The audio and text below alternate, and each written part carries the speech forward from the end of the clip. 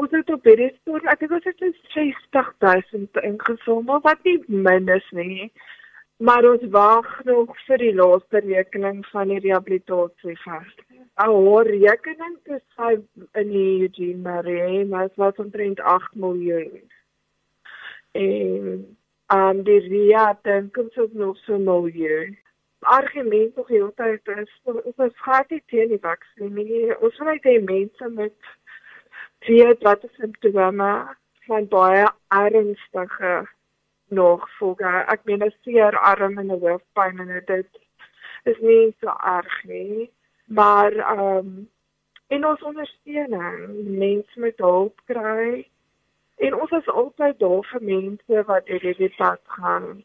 Want dit was baie moeilik. Dit is baie alleen was.